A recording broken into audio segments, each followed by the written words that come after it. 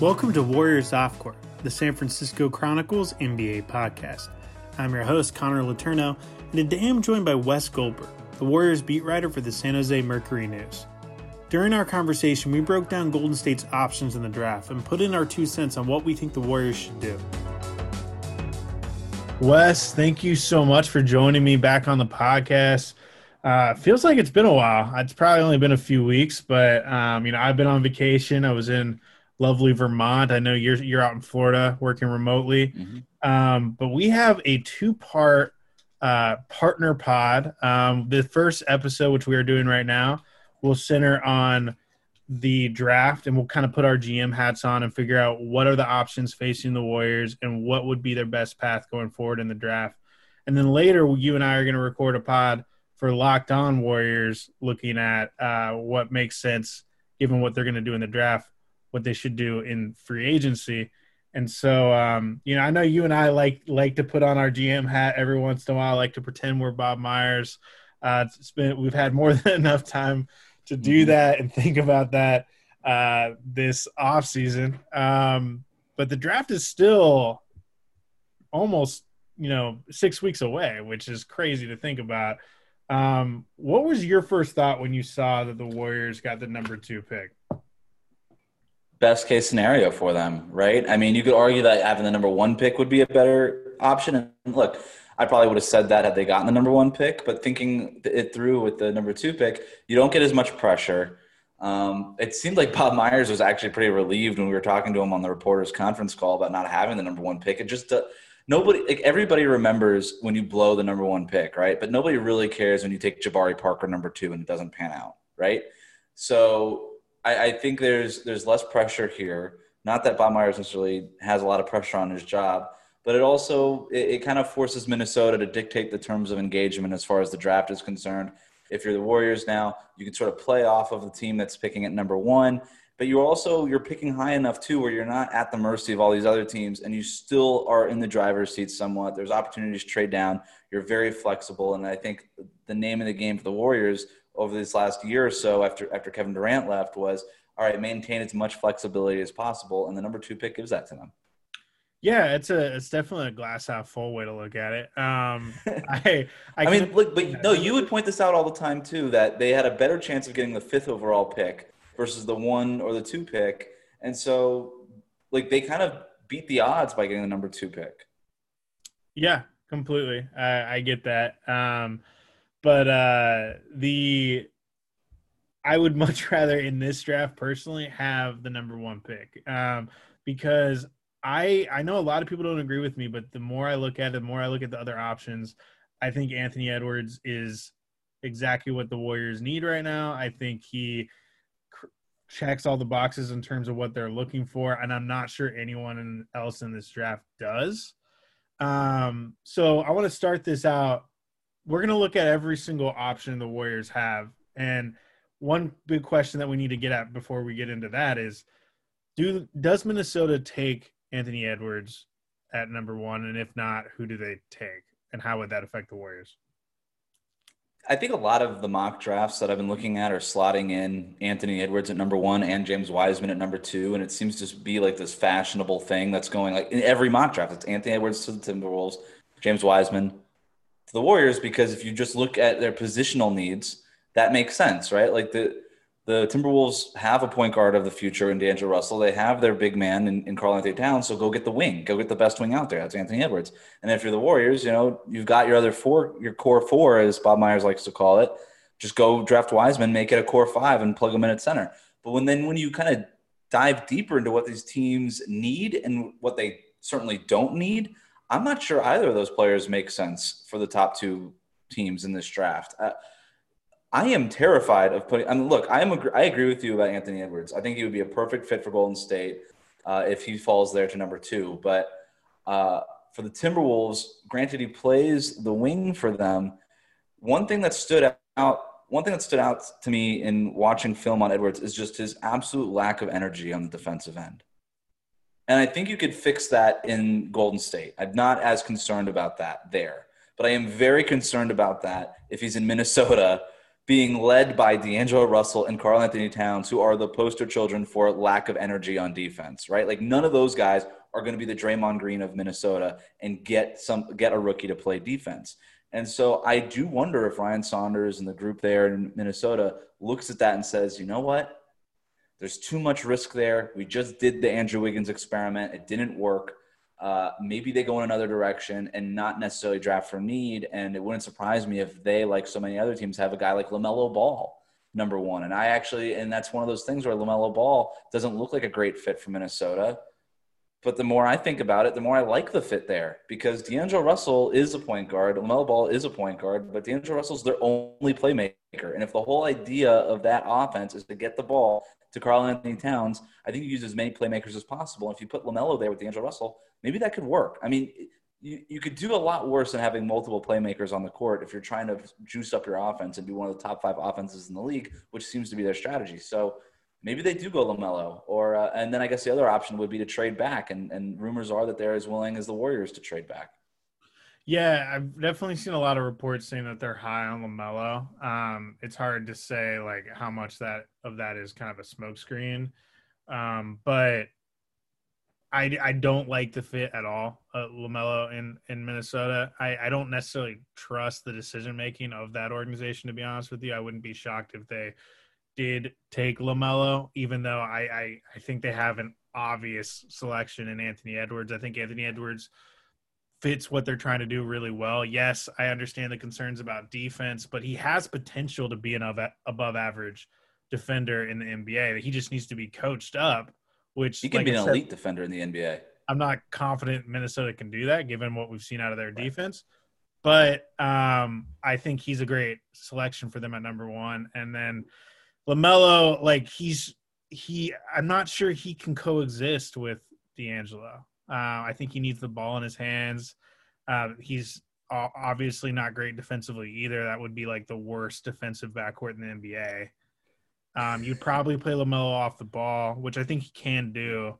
But the reason you'd be taking LaMelo number 1 is because of his playmaking ability and what he does with the ball in his hand. So it's like then you'd be putting him in a situation where he can't maximize that. So that just doesn't make sense to me. Yeah, I mean, look, there's a lot of reasons not to take LaMelo Ball. I think if you're Minnesota, it really comes down to do you draft your best player available on your board, even if it's LaMelo, or do you draft maybe the cleanest fit, which is probably Anthony Edwards? Neither of us are talking about James Wiseman. I think that's obvious, even though he is one of these other consensus top 3 guys, but you're not drafting him if you've got Towns, although I think you could make the argument that you just play Towns at the 4, Wiseman at the 5, and try to do this Twin Towers thing, but they've tried that before. It hasn't worked. And I don't think they're going to do that again. So, I think it's probably LaMelo Ball or Edwards. And if they go Ball, then I think the decision is really easy for the Warriors at number 2. You just take Edwards and move on with your offseason. But if they take Edwards at number 1, then I think things get a lot more complicated for Golden State. I definitely do too. I think it would be a dream scenario for the Warriors if Minnesota doesn't take Edwards, and I think their day is pretty easy. Of course, they'll still shop that around, even if they can get Edwards, see what the market value is for him. Mm-hmm. But I think they'd be totally fine taking Edwards and calling it a day. But I'm spending a lot of time, and I'm sure you are too, just looking at all the possibilities, assuming that Edwards is not available, because I would probably put it at like above 80% chance Minnesota takes Anthony Edwards, or whoever they trade the pick to takes Anthony Edwards. So let's say Edwards is off the table. What do you think the Warriors should do? You're Bob Myers here. Obviously, the 3 obvious paths are you use the pick and you just take someone at number 2 and keep the pick. You trade back in the draft and try to package that, and maybe get another asset while taking someone later in the draft, or you just completely trade out of the draft, potentially trying to get an all-star level guy. Yeah, I have my questions about whether or not that all-star level guy, who is at least young enough to be an all-star level guy for, a couple more years, is out there. So let's just assume that they're going to use this pick. And I think ultimately that's what's going to happen here. That just seems like the most likely scenario. I've got 3 guys I'm looking at here at number 2. I've got Deni Avdija, Tyrese Halliburton, and Devin Vassell. And if it's one of those three guys. And I think with Denny, you can make the argument that you just take him at number 2. It might be considered a reach by some, especially with LaMelo and Wiseman still on the board there, but I think you can get away with it. I make this argument before. If we all kind of understand that Edwards and LaMelo and Wiseman are your consensus top 3, and but that, granted that those 3 players are all flawed, right?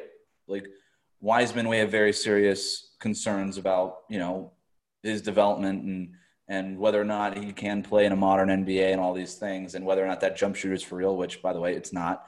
And then with LaMelo, there's obviously the concerns we just talked about on the defensive end. He can't shoot. The guy's got like a 28% effective field goal percentage or something like that. Like the guy's never been good at scoring, and he can't score from anywhere on the court, not even at the rim.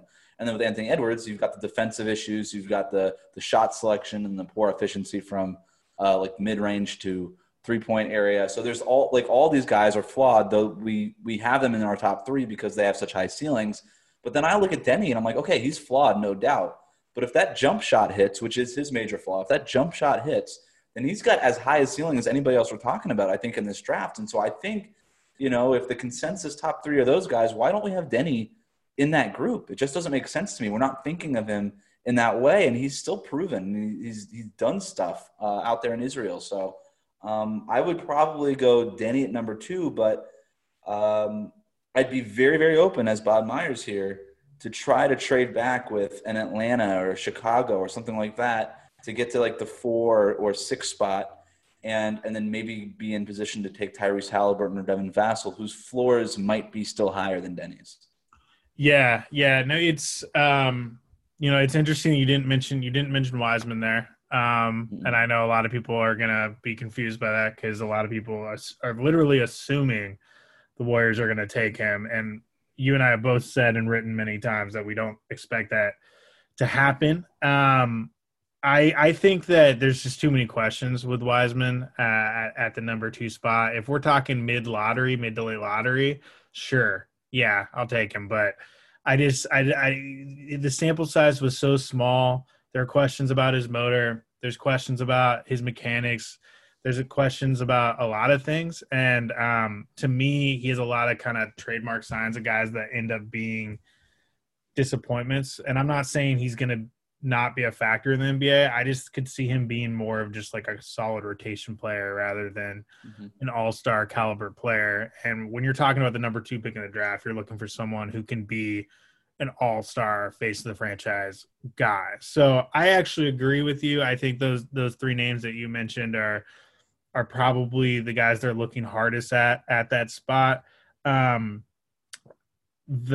is interesting because he's great defensively. I think he's arguably the best on-ball defender in this draft. It's probably between him and Okoro. But he's a great defender, really efficient shooter, like the perfect 3-and-D guy in the NBA. My question with him is I don't think he can create his own shot.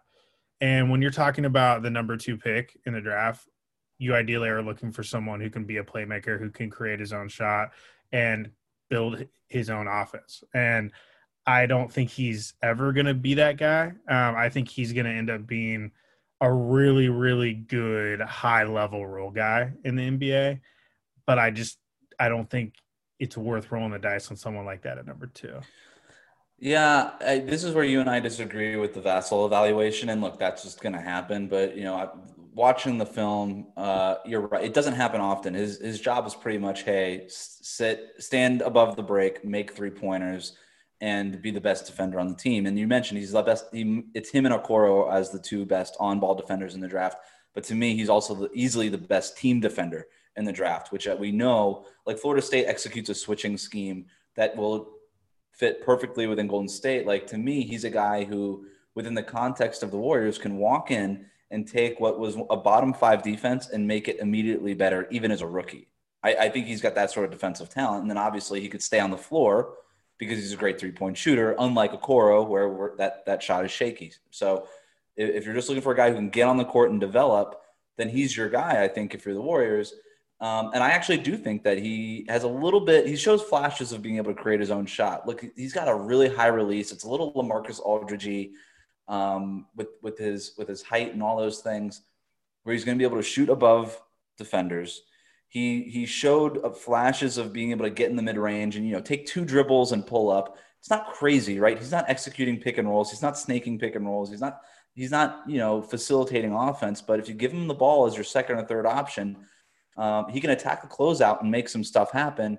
And that's a good starting spot, right? Like that's already better than say a Robert Covington, right? Who can't really dribble in a straight line. Like he can at least do that. And when you at least have that as a foundation, you can progress from there. And I guess it just comes down to the Warriors' evaluation, whether or not they think that his ceiling could be something like an all-star caliber player from that point. But so I like Vassell, but he's not even the guy that I like. I like Halliburton more than him.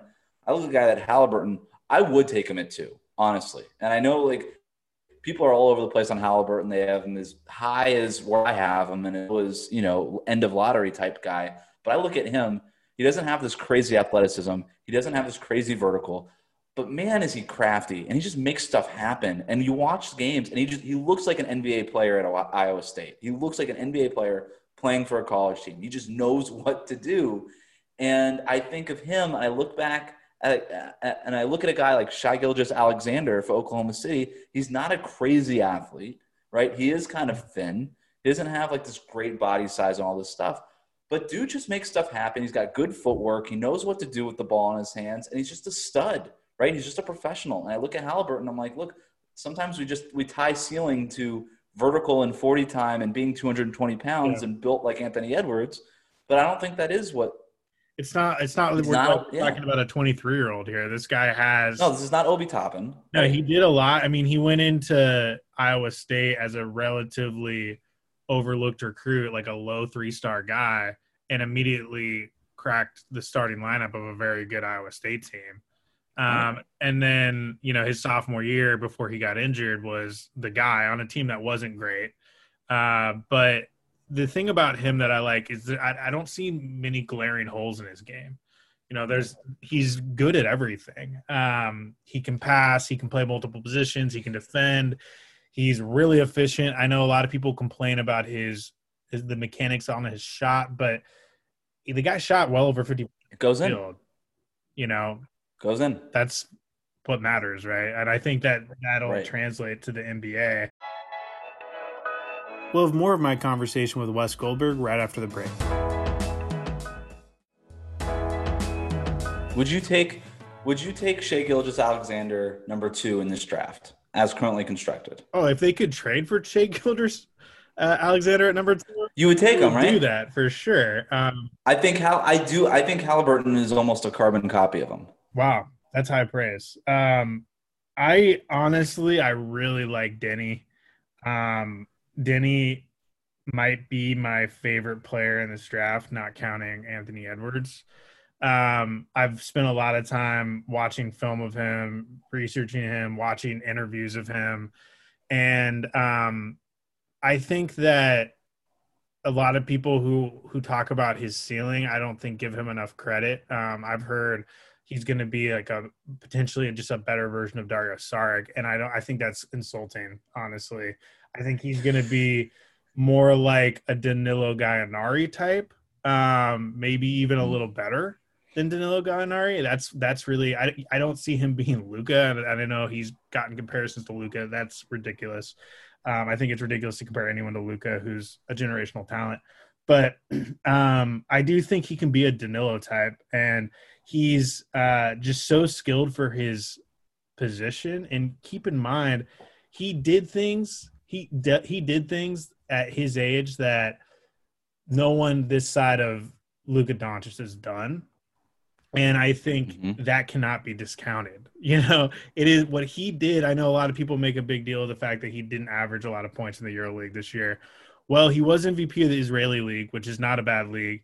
And if you look at the dynamic of that team, he wasn't getting big minutes in the EuroLeague because he had like proven former NBA players in front of him. And in Europe, just generally speaking, the coaches tend to lean toward the proven commodities. So, yes, sorry he didn't beat out like Amari Stoudemire and Tyler Dorsey and, Tariq Black and these guys who had NBA careers. I don't think it means he's any less talented than a lot of those guys. I think if you look at the film, I think he probably could have played big minutes in the EuroLeague and held his own. I think it was just more of a situation and what the coach's preference was. But the fact that he was getting meaningful minutes at all in the EuroLeague on a team that was in a championship hunt, a team that was one of the best EuroLeague teams, that is a huge, huge accomplishment at 19 years old. Right. And people, I think, who are listening to this might say, well, Denny shot like 29% from three or something like that, and he's never been a good free throw shooter in his career. He shot much better in the Israeli His league. percentages are not good, though, right? And so and LaMelo's aren't good either, even though LaMelo's are far worse than Denny's. But then you just watch them shoot. You just said you watched all this film. His shot is so much better looking. His mechanics are good. Like, it just doesn't go in a lot. But I trust in that shot coming along more than I trust in LaMelo's. And so you've got this guy like Denny and this guy like LaMelo who, Denny's a little bit taller and certainly bigger. But they're like these long, tall playmaking guys, right? Denny's basketball feel and basketball IQ and playmaking is an instant fit in most NBA offenses. And if the shot can come along, well, then now you've really got something there. I trust it. I also trust in Denny's ability. Like, he's a good finisher at the rim. He can finish with both hands. So, like I said, the knock against LaMelo to me was that, okay, he's only good with the ball in his hands, but he can't really score from anywhere. Right. Like, he's not even good at the rim. And Denny has at least got that. He's got a sweet spot. And you've got that. And I think, look, my concern with him is defensively. I think he's going to be better than expected at some point on defense. I think there's just too much of a bias against these European guys on that end of the court. But, he's got a 6'9" wingspan as it's measured. If he comes in at the draft combine, whenever that happens, and that ends up being like 6'11", that kind of changes it for him. But if it's still at 6'9", I'm not sure he could play like small ball 4 or 5 for you. But he can at least slot into the 3. And offensively, I think what his ceiling is just high-level secondary playmaker, right? Where sort of like the best version of Paul George is playing off of a guy and then running pick and roll and playmaking off of like an already moving defense. I could see Denny doing that at a really, really high level and scoring a bunch of points that way too, and could be an all-star level player that way. He might not ever be your number 1 guy, but he could be a really high, I think he could be a number 3 guy for sure, and maybe even a number 2 guy. And people say, well, could he play right away? Yes, he could. Yes, he has more experience at a high level of basketball than anyone else in this draft. And yes, he's also on the younger end. So you have the upside mixed with the experience. And he's versatile. And like you said, he can be a really solid secondary ball handler. And hey, the Warriors need that. I think he can kind of help fill that void at backup point guard a little bit when they need him to. Yeah. He can initiate the offense. He can do all those things. And he does things in games that are LaMelo-esque in terms of just like the behind-the-back pass off a dime mid-game on his way to a basket, his way to the basket. And that's not even like – to me, that's the main thing LaMelo brings, and Denny can bring a lot more than that. So I personally think, assuming that Anthony Edwards is not available, the Warriors should zero in on a guy like Denny. Now, the question is, all 3 of the guys we just named could very well be available later in the lottery. Okay? Mm-hmm. So if that's the case, do the Warriors try to trade back and still get one of these 3 guys and try to get another asset while they're doing it? Or do you just, say, I like this guy. I don't care if he's a quote-unquote reach. I'm taking him at number 2 because I like him, and I'm not going to mess around because it's such a fluid draft. You don't actually know what's going to happen. And you could trade down to 6 thinking you're going to get like a Devin Vassell there, and he's not there. So. Mm-hmm. I actually lean that way. I was on, we did a Warriors HQ with Dieter Kurtenbach last week, and the whole show was about, it was he and I arguing about whether or not the Warriors should trade out of that number 2 pick. And it is so easy to just say, absolutely trade out of number 2. If somebody wants to move up for LaMelo or Wiseman, why wouldn't you do that? But then you look at how that would work. I mean, who's going to move up? Is Charlotte going to move up 1 spot? Probably not. They know Golden State doesn't want any of their guys. Does Chicago move up? Maybe. Does Cleveland move up? Probably not. I think they're very happy with just taking a guy at 5. Isaac Okoro will probably be there at 5. That seems to be the guy that they like. There are reports that they're really into James Wiseman. I don't know that they're so into him, especially now having acquired Andre Drummond, that they want to move up to that number 2 level. And then Atlanta at number 6. The only way I really see them moving up is if Anthony Edwards is on the board there at number 2, right? And they try to keep the Georgia guy home and they take him because he fits exactly what they need. But if Anthony Edwards is there, Golden State probably just takes Anthony Edwards and doesn't bother trading with Atlanta. Then there's other teams like Detroit at 7 and New York at 8 who, as far down as they are going to have to move a significant amount to get up.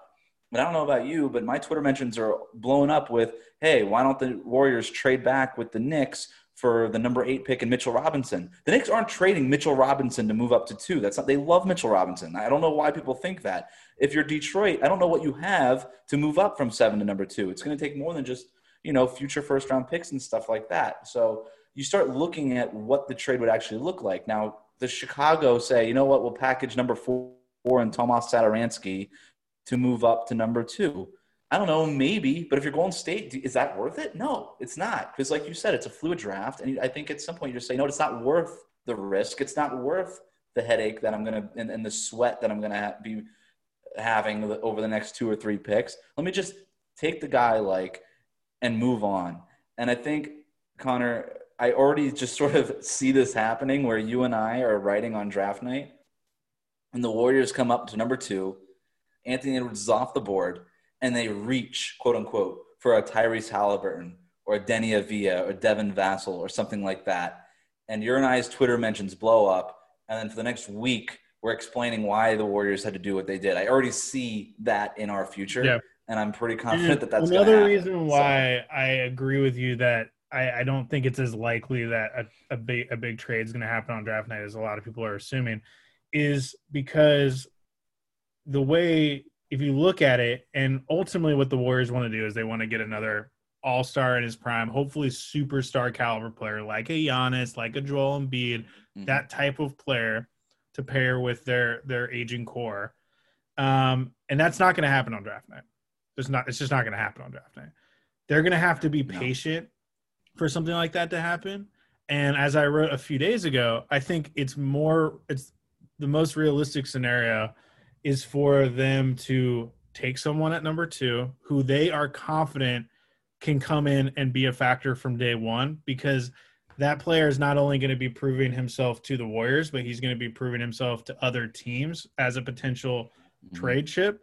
So let's say they draft a Denny, they play him 25 or so minutes a night, next season, and he holds his own and does really well, and he's only 19 years old. Then he's a huge trade chip to put along with, the top 3 protected pick next year from Minnesota. You can throw in like a Eric Paschall. You can throw in a Kevon Looney if he's healthy. You can do whatever you need. You can throw in the Andrew Wiggins contract match. Throw in as many first-round picks as you have to go after like an Embiid, who I think is probably the most realistic superstar they could get that would make sense. There's also Giannis, which is probably less realistic. But to me, you do that at the trade deadline next year based off what the situation is going on with Philly, because Philly's probably going to give it another try. And if it doesn't work, then they're going to blow it up. So I think this pick is really important. And the thing too is if they're going to get a player like that now, or that caliber of player, just to make the salaries work, they would have to include Andrew Wiggins. And I don't think that makes sense for a couple reasons. A, his market value is non-existent throughout the league. He still is considered toxic by a lot of teams, and he's considered to have the worst contract in the league. B, I actually think he can help the Warriors. And the Warriors like him probably more than most teams would, and he can be their answer at small forward. So assuming you can't include him in a deal, you have to wait till the trade deadline to dangle the salary of whoever you pick up with the TPE this summer. So if you pick up, or this fall, I guess. So if you pick up like a Rudy Gay or something on $14.5 million a year, then that's an aspiring contract that can be palatable or enticing to a team that is trying to rebuild. Absolutely. I mean, you take Rudy Gay's $14-15 million contract, combine that with the $9 or $10 million contract that's attached with the number 2 pick, and an Eric Paschall or even a Kevon Looney contract. You put those three things together, that's a max salary without having to move Wiggins. And to your point too, if there's a trade that's going to happen involving this guy, the Warriors you acquire with this draft pick, it's probably not happening this fall. It's probably happening at the trade deadline. And if you get to that point of the trade deadline, you might have built up Andrew Wiggins's value, right? At that point, if he starts looking like he's something else with the Warriors. So there's a lot of reasons why I agree with you. I don't think if you're looking for a strategy on draft night, it's not trading that player. If you're holding out for Giannis or Joel Embiid or something like that, the other option too is, maybe you could do something where you're trying to get a Drew Holiday or a Bradley Beal or stuff like that. But all indications even there are that those teams aren't moving off of those guys on draft night either. Right. So even those lesser stars, right? I don't think those guys are on the table either. So you take the guy here. I've heard the idea of, well, if you're going to trade this guy anyway, why not take LaMelo Ball or James Wiseman, these consensus guys, because that keeps more options open for you because they have higher ceilings, presumably. But you can't do that if you're the Warriors. You have to take a player who you think can be good for you. And if you're stuck with this guy, then you're stuck with him. And if a trade materializes somewhere down the road, he's probably going to be a part of it. Right. And this isn't going to be a D'Angelo situation. The thing with D'Angelo Russell is they always knew that regardless of what happened, that Minnesota would want him. They always knew that Minnesota would do whatever they needed to do to get him, and that was always like a nice safety net for the Warriors. Whereas when you're talking about a draft prospect, that's just not going to be the case. You need someone who you can potentially try to build around if there's not a market there. The biggest thing that any general manager in the NBA wants is they want flexibility. They want assets so that they have options. And Warriors have done a good job in the past 6 months or so building some assets to give them some long-term flexibility. This number 2 pick, ultimately, that's how the Warriors view it, is another asset that they can either keep or parlay into something. But like we've said, they're not going to parlay it probably before the draft or on draft night. And when you're talking about potential trades that they could do on draft night for like a higher profile guy, and I know one name that's mentioned a lot is like John Collins from Atlanta. Is that really worth it? No, and I just did a whole podcast. It's funny on John Collins and why it's not. Is Collins a good player? Yeah. Would he fit with the Warriors? Sure.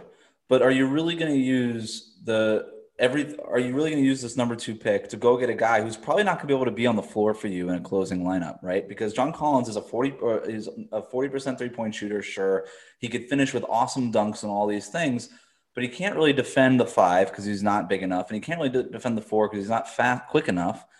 And if you're Golden State and you want to put this death lineup out there with Draymond Green at center, you can't do it with only 2+ defenders in Draymond Green and Klay Thompson. And by the way, we're not even really sure what Klay Thompson is going to look like coming off of the surgery. So what made the death lineup work in the past was that you had Andre Iguodala and Harrison Barnes and then Kevin Durant and these guys who were elite defenders or at least plus defenders.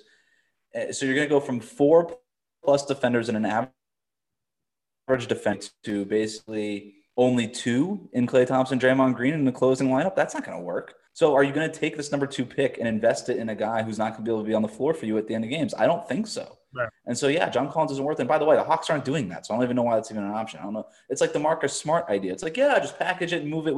Go get Boston's labor. Why would the Celtics ever? Every option has been floated out there. I'm like, that doesn't make sense for that team, and it doesn't make sense for the Warriors.